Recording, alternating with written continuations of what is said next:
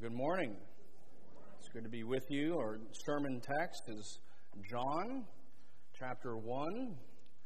John chapter 1, the first 18 verses. If you have your Bibles, please open up there, or it is the third scripture lesson that we read this morning.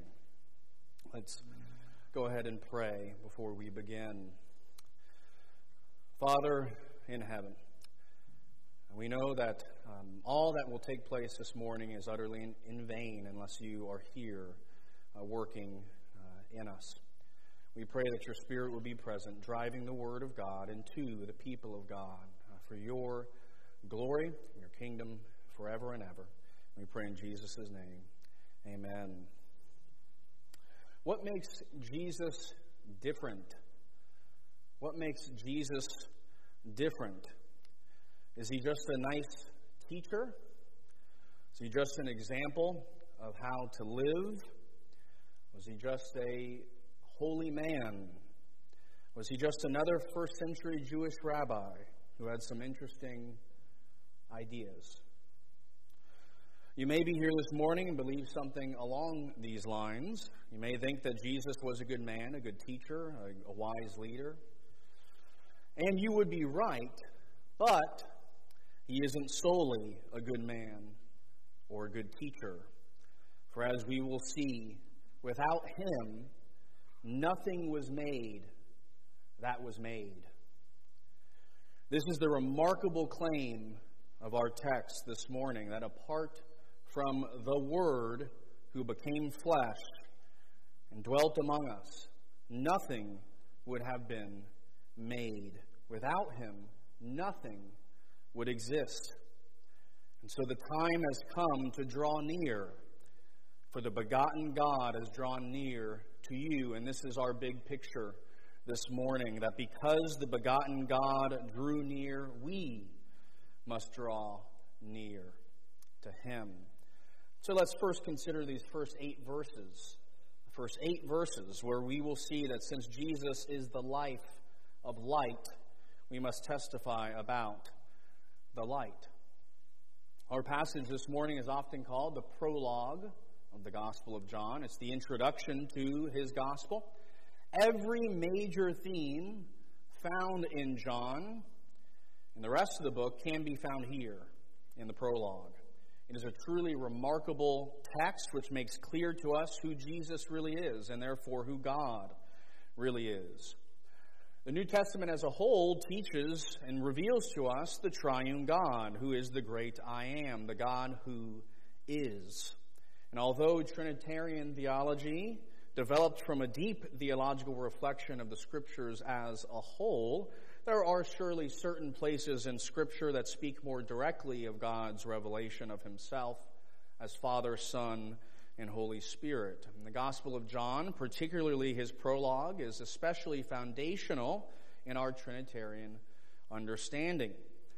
And these 18 verses reveal to us the very nature of the Godhead, the glorious relationship, and glorious there implies the Spirit, the glorious relationship between the Father and the Son from all eternity, and the marvelous work of the Spirit in the incarnation. And this text reveals to us his effectual blessed work in the lives of those who have been born of God. Now our text opens with these famous words, "In the beginning was the Word, and the Word was with God, and the Word was God." A lot of discussion has gone into the background of the word, or in Greek, logos. You maybe have heard that term before. We translate it as word. Is the background for this term Greek philosophy, Plato, or something else? I believe the real background is primarily Genesis 1, or the Old Testament as a whole. John draws our attention to Genesis 1 in part by the opening phrase, "In the beginning." In the beginning. That should sound familiar. However, not only because of the opening words, the Apostle John here uses the themes and terms of light, darkness, speech, God's speech, word, which are also found in the creation account. One writer, Ritterboss, argues this. He says it's best to view Genesis 1 as the score of the prologue. As the score of the prologue. I think that is correct. And so how are these texts connected?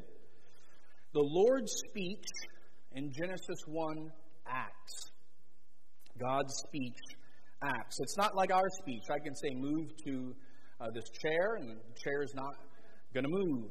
It's not going to go anywhere. My words don't act like God's words. And so we must note that in Old Testament revelation, the word of the Lord is much more than just words. It is action. God speaks, and mountains, valleys, and oaks are brought forth. His word goes forth, and whole nations are brought to nothing. As we read from Isaiah 55, so will my word be which goes forth from my mouth. It will not return to me empty, without accomplishing what I desire and without succeeding in the matter for which I sent it. You see, the Lord and His word in the Old Testament are one. They are united.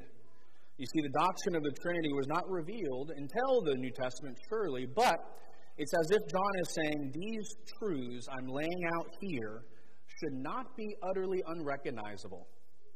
God in Genesis 1 created the world through His Word, and by the power of the Spirit who hovered over the face of the waters. It's almost as if John is doing a commentary on Genesis 1, having reconsidered it post-resurrection or post-incarnation, post-ascension.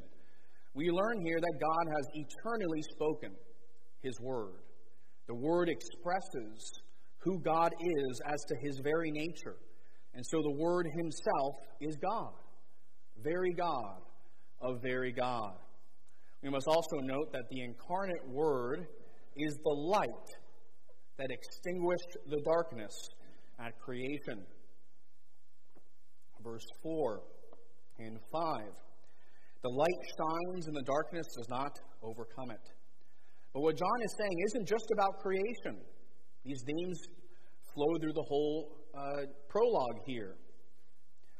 You see, the life of light, verse 4, eternally shines, which extinguishes the darkness in the past, at creation, in the present, because the Lord says, let there be light in our hearts, and there is light, 2 Corinthians 4, and at the consummation, in the new creation, where He will extinguish darkness once and for all.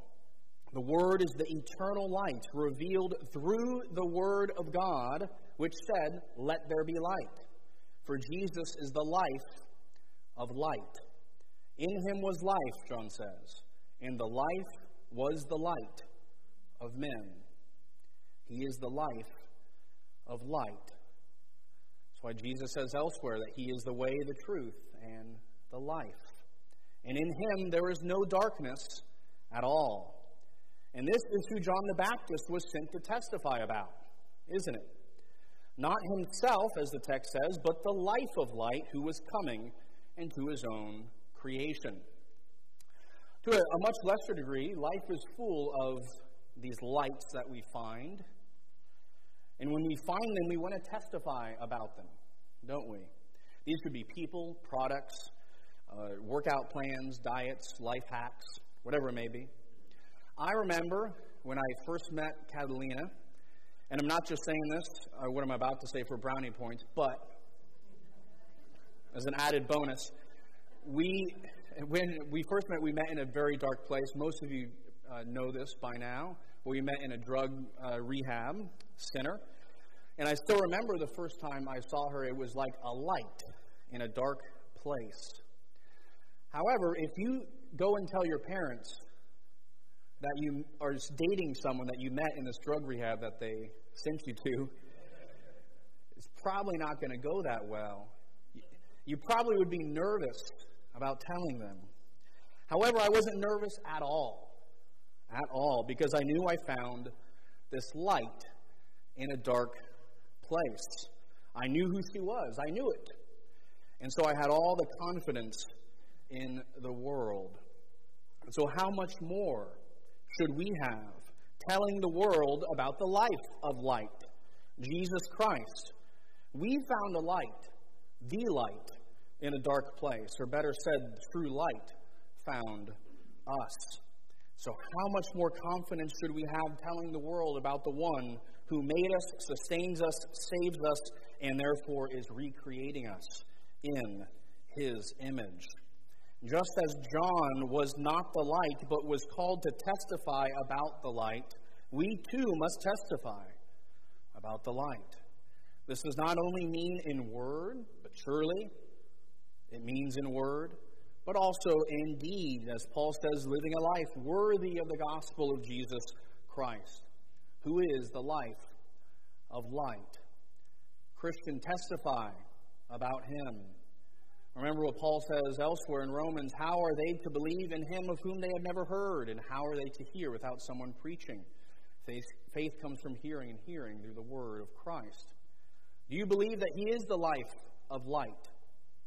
Do you believe this message of the gospel that God became flesh, entered into his own creation to die and save sinners like us? Do you believe that this gospel is the power of God unto salvation? Then testify of him, brothers and sisters. Wear your Christianity on your sleeve, but also in the way that you live. Jesus says elsewhere in the Gospel of John, love one another, just as I have loved you. You also are to love one another. By this all people will know that you are my disciples, if you have love for one another. If you have love for one another. Our love for one another is a testimony to the world that we belong to Christ. A chapter later, Jesus says, if you love me, you will keep my commandments. And we all know the two greatest commandments, love God, love neighbor. And so, brothers and sisters, testify to Christ in word, but also in loving your neighbor as yourself, so that when those who do not believe see your joy and love, they may ask for a reason for the hope that is in you, giving you an opportunity to testify of him, the life of light. And so since Jesus is the life of light, we must testify to him. Now let's draw our attention to verses 9 through 13. And here we'll see that since the world rejects Jesus, the Word, we must not be confused when they reject us. Many think that 9 through 13, they see 9 through 13 as referring to the Son's incarnate state. However, I think the text is referring to the pre-incarnate Son, which makes verse 14 a pivotal, beautiful transition to the incarnation. Notice in verse 9, we see the true light who was coming into the world. That seems to imply that he hasn't come yet in the text. But it does say he was in the world and he came to his own. In what sense, then, before the incarnation, was the eternal Word, the Son, in the world? And in what sense did he come to his own? In this sense, the Son has always been the light of the world. He's always been the life of light. He has always been the eternal Word of the Father, which goes forth and accomplishes what he was sent out for. Furthermore, he appears to his people throughout the Old Testament, as I'm sure you know. Who wrestled with Jacob? Who is the commander of the hosts of heaven, who appeared to Joshua and commanded him to take off his sandals because the ground he was standing on was holy? Who? The pre-incarnate Son, the eternal Word, the life of light. In this sense, the Word was in the world and came to his own. Paul has a similar idea when he says in 1 Corinthians 10 that the Israelites were drinking the spiritual rock which followed them, and the rock was Christ.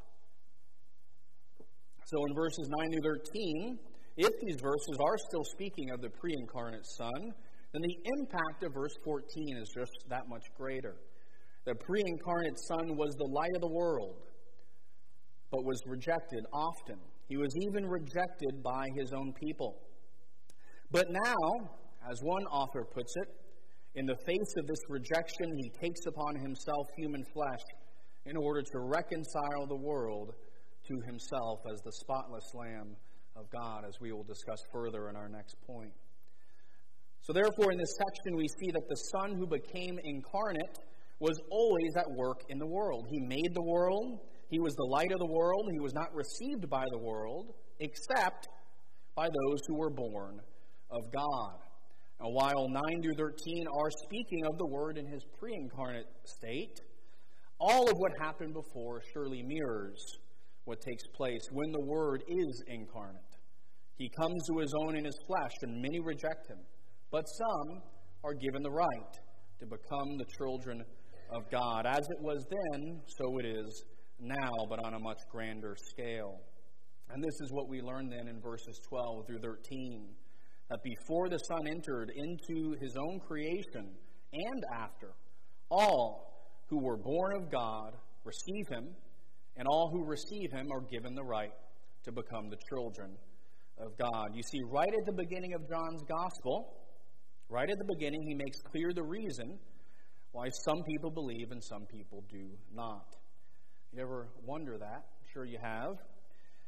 Many of you may have brothers and sisters you grew up with in a Christian home, or taught the same gospel by the same family in the same church. You believe and they do not. Why? What's the difference? Why do some believe and some reject? John tells us. See, in verse 12, John is telling us that anyone who believes is given the status of a child of God. And verse 13 tells us who those people are. Is it by natural descent? No, not of blood. Verse 13. Is it because they are smarter or wiser or stronger than those who reject Christ? No, not of the will of the flesh. Is it because the person who first told them about the message is better than who told the other person about the message? Or is it because your mom who taught you the gospel is better than the other person's mom who taught them the gospel? No. Not of blood, not of the will of the flesh, nor of man. The one who believes on Christ has been born of God. 1 John 5:1 says the very same thing. Everyone who believes that Jesus is the Christ has been born of God. And so the world has always rejected Christ. And apart from the Spirit's work in the heart of a person, no one will believe. So we shouldn't be shocked when the world rejects Jesus or when the world rejects us. If you go to a Dallas Cowboys game, I don't know why you would, but if you did, and they were playing the Eagles, which they despise, and you were wearing your Eagles jersey, are you going to be surprised at the rejection you get? No, because the Dallas Cowboys fans are rejecting your team, so they are rejecting you. Christian, we are often confused why the world looks at us funny, but we're not on their team anymore. How should we be shocked at this, especially now that for the most part we live in a secularized, godless society? Jesus warns us of this later in John's Gospel. If the world hates you, know that it has hated me before it hated you. If you were of the world would love you as its own. But because you are not of the world, but I chose you out of the world, therefore the world hates you. Very simple, right? So don't be confused when the world hates you because of your love for Christ. Expect it. Expect it. You will be more confident living a life which testifies of Him in thought, word, and deed if you expect it. Since when you get rejection and are looked down upon because you are a Christian, you're not surprised. And it'll make it that much easier. One objection could be that this can breed an us versus them mentality, which can be pretty harmful. It could potentially lead to hating the lost rather than loving them, or hating our neighbor rather than loving them. But understood correctly, it doesn't lead to that at all. Because, remember verses 12 and 13, we were chosen out of the world not because we are smarter or stronger or better, but because of God's grace.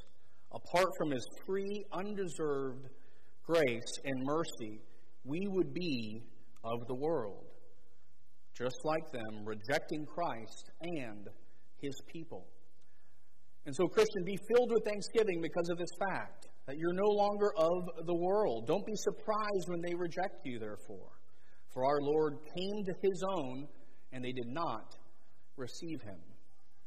So we've seen that Jesus is the life of light. Therefore, we must testify of him. We've seen that the world rejects him, and so we shouldn't be confused when they reject us. And now let's look at the last few verses, verses 14 through 18, where we will see that since Jesus reveals the Father, we must draw near to him. Now we come to this pivotal transition point in John's prologue, where we learn that the eternal Word of God, through whom all things came into being out of nothing, the life of light himself, became flesh and dwelt among us. There may be an allusion here to the truth that comes up later in John, that Jesus is the true temple, as the term here to dwelt can mean to pitch a tent. In other words, Jesus tabernacled among us. He is the true temple. And now, how should we be understanding, though, this term become?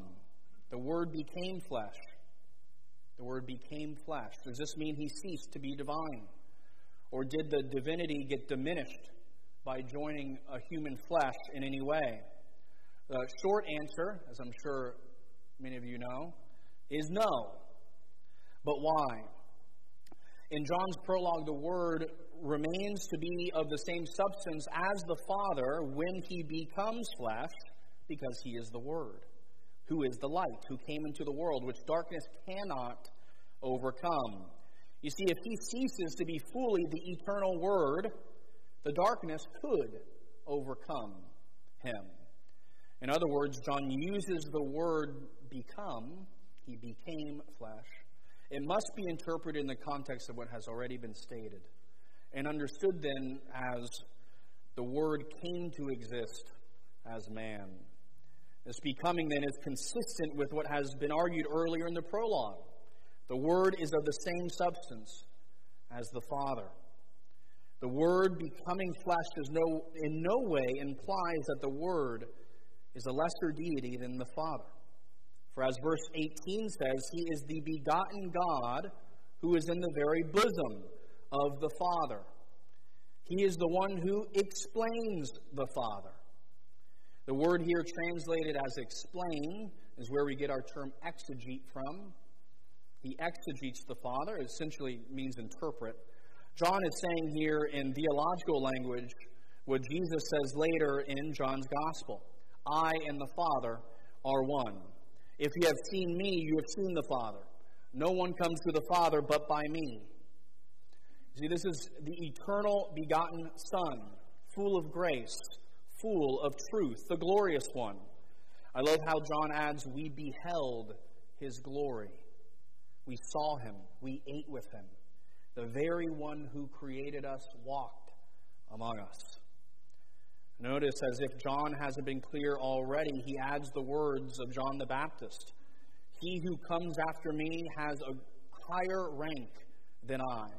He existed before me.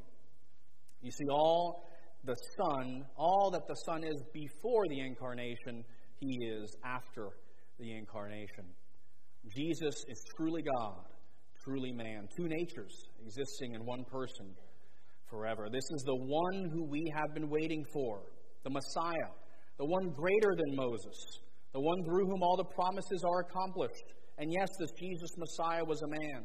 He really became flesh, descended from David. He really ate. He got tired. He cried. He bled. He died. Yes, your Messiah is a man, but not just a man. He is the begotten God, very God of very God, who by the power of the Spirit rose again from the dead so that you can have life in his name. So who is this Jesus? He is the eternal begotten God and man, two natures in one person. Gregory of Nazianzus, in the most beautiful way that I've ever read, reflecting on the divinity and humanity of Jesus, said this: as man he was baptized, but he absolved sins as God. As man he was put to the test, but as God he came through victorious. He hungered, yet he fed thousands. He thirsted, yet he exclaimed, whoever thirsts, let him come to me and drink. He was tired, yet he is the rest of the weary and the burdened. He is stoned, yet not hit. He prays, yet he hears prayer. He weeps, yet he puts an end to weeping. He surrenders his life, yet he has power to take it again. He dies, but he vivifies, and by death destroys death. If the first set of expressions starts you going astray, the second takes your error away. Brothers and sisters, God has drawn near to you in Christ. So draw near to him. Can you imagine your spouse or your children, your father, your mother, someone you love, drawing near to you, and you push them away? And you push them away. How much worse is it to push the God who created you away, who has drawn near to you in Christ? Draw near, brothers and sisters. If you've never drawn near to Christ. Cry out to him. If you have drawn near, continue to drink from the endless fount of his grace. In fact, drawing near to Christ will lead you, surely, to testify of him in word and deed, with confidence, being okay if the world rejects you, because you are no longer seeking to please men, but Christ, the one who drew near to you, so that you may draw near to him. As we read from Isaiah 55, verses 6 and 7, hear these words: "Seek the Lord while he may be found. Call upon him while he is near. Let the wicked forsake his way, and the unrighteous man his thoughts. Let him return to the Lord, that he may have compassion on him, and to our God, for he will abundantly pardon." And brethren, he has been made near to you in Christ, the eternal Word, who has revealed the Father. So come, all who thirst, come and drink from the cup that will quench your thirst forever, and find rest for your souls in the begotten God, who made you, body and soul, the Messiah, our Lord, our God, and our King, Jesus of Nazareth. Let's pray. Father in heaven, we pray that you would drive your precious word deep into our hearts. Help us, Lord, to sanctify the Lord Christ as Lord in our hearts, so we may be always ready to give an answer for the hope that is within us. Be with us, Father, as you go forth from here. Do what you have said, and sanctify your people in your truth, for your word is truth. Pray in Jesus' name. Amen.